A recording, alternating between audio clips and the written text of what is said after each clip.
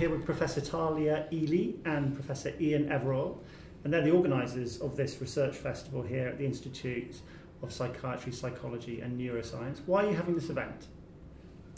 We have this event every year, and it's about celebrating the research that goes on at the Institute in general, and then more broadly to encourage our colleagues to learn about each other's research, because it's very easy to get caught in a narrow corridor where you're familiar with what everybody's doing, and those are the talks you go to, those are the people you speak to, and so this is a way for us to expand everybody's horizons and be aware of all the fabulous colleagues there are that they could be working with and collaborating with around the institution.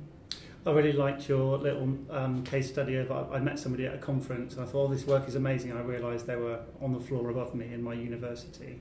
So people who aren't familiar with academia won't appreciate that happens. It's a common experience, isn't it? Yes. You go, oh, that's really interesting research, and then you realise that it's from the same institution from you. And because we're all so busy in our little silos, that it's often a common event that you miss what else is going on in the rest of the institution. And our idea is to break down the silos, and so people here, especially at a place like the IOPPN, the Institute of Psychiatry, Psychology and Neuroscience, the whole breadth of research that goes on here, which can't go on anywhere else because we're so big. And also showcases what I think is the world-leading research that goes on here. So it's a celebration, and it's a way of everyone else getting to know, what's going on in the rest of the institution. So the obvious next step for me, in terms of breaking down silos within the Institute, is that you start to break down those professional research silos, psychology, psychiatry, neuroscience, outside of the Institute.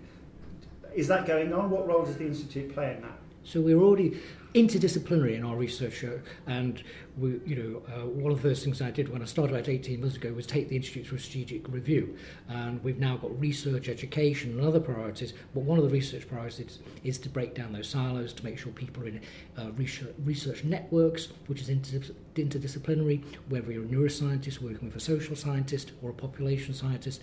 And as mental health research funding for the first time has become a priority, there are going to be large funding opportunities, and we need to be in these interdisciplinary research networks in order to take advantage of those. And we've already got a research network in abuse and domestic violence, a research network that is a Centre for Society and Mental Health, and then a big Wellcome Centre, an international centre for the study of psychosis. And then we have our BRC as well, Yes. of course, which draws from expertise across the whole institution and hosts all sorts of quite clinically and translationally focused projects that draw on the interdisciplinary strengths here. And just to follow on from that, one of the great strengths of the BRC, or the Biomedical Research Centre, is it's not a centre of the Institute per se, it's a centre of the Institute and our hospital partner next door, the South London and Maudsley NHS Foundation Trust. So it draws the clinicians and the researchers together, again promoting further interdisciplinarity. It's really good to hear about this cross-disciplinary approach. I mean, I've heard about it a lot talking to academics over the last couple of years. What do you think are the barriers to that happening? Because if you talk to researchers, they love the idea of working with, if you talk to psychiatrists, they love the idea of working with a social scientist or a historian or a town planner. But what are the barriers to that happening, do you think? Some of them are quite practical, and they're just around physical organisations. So lots of institutes such as this one are arranged in departments that have a physical location. So some of it's as simple as encouraging people to get outside of their physical corridor. But I personally think quite a lot of it's around language as well. And so one of the things I hope you've noticed in the festival so far is that people have been making a real effort not to use technical language. I've massively appreciated it, and it's made me able to understand every single talk that we've seen. But I think that is a skill, and it's a skill not everybody has. And understanding its necessity isn't something everybody realises as well. So I think that's one of the things we're trying hard to push forward here is by focusing on translation and impact in this festival today, we're trying to encourage our researchers to think about the problem they're trying to solve at the level of the issue and the story, rather than going into all the technical detail. And then you don't run into those same problems of language to the same extent. But really, to allow interdisciplinary research, people have to be willing to put effort and time into learning each other's techniques and languages. And then another aspect is culture. So previously the culture was working with your own laboratory under your senior person who was running that laboratory. Now we're saying, no, we've got to break those walls down, and you've actually got to travel and work with other people with different expertise, even if that includes going across a geographical boundary.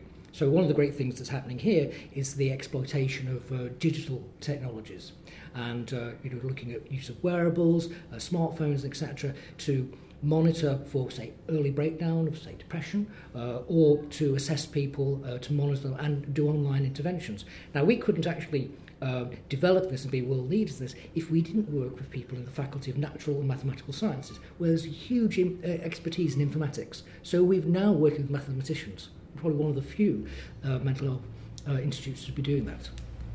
Where do you see this event in 10 years' time? Do you see it carrying on in the same sort of format, or do you think it might evolve into something else? Oh, I really see it growing. I'm really excited about where it will go. We've turned it from a primarily an institute-facing event to being a little bit broader this year, and we hope to just broaden it year by year, really. And we have our first set of stands happening this year. So upstairs there'll be a stand, for example, promoting the work and explaining the work of the Research and Innovation Committee, who host this event and organise this event with our events team every year. And what we hope is that gradually this event will expand in its scope and scale, and that we might, for example, have an associated poster session that has a wide range of posters about research activities and about the different professional services available to people, and really just using it as a way of signposting individuals as to where they can find out about what they need and want to find out about, and to encourage collaboration across all those different levels. I agree with that. If it doesn't evolve, it loses its purpose.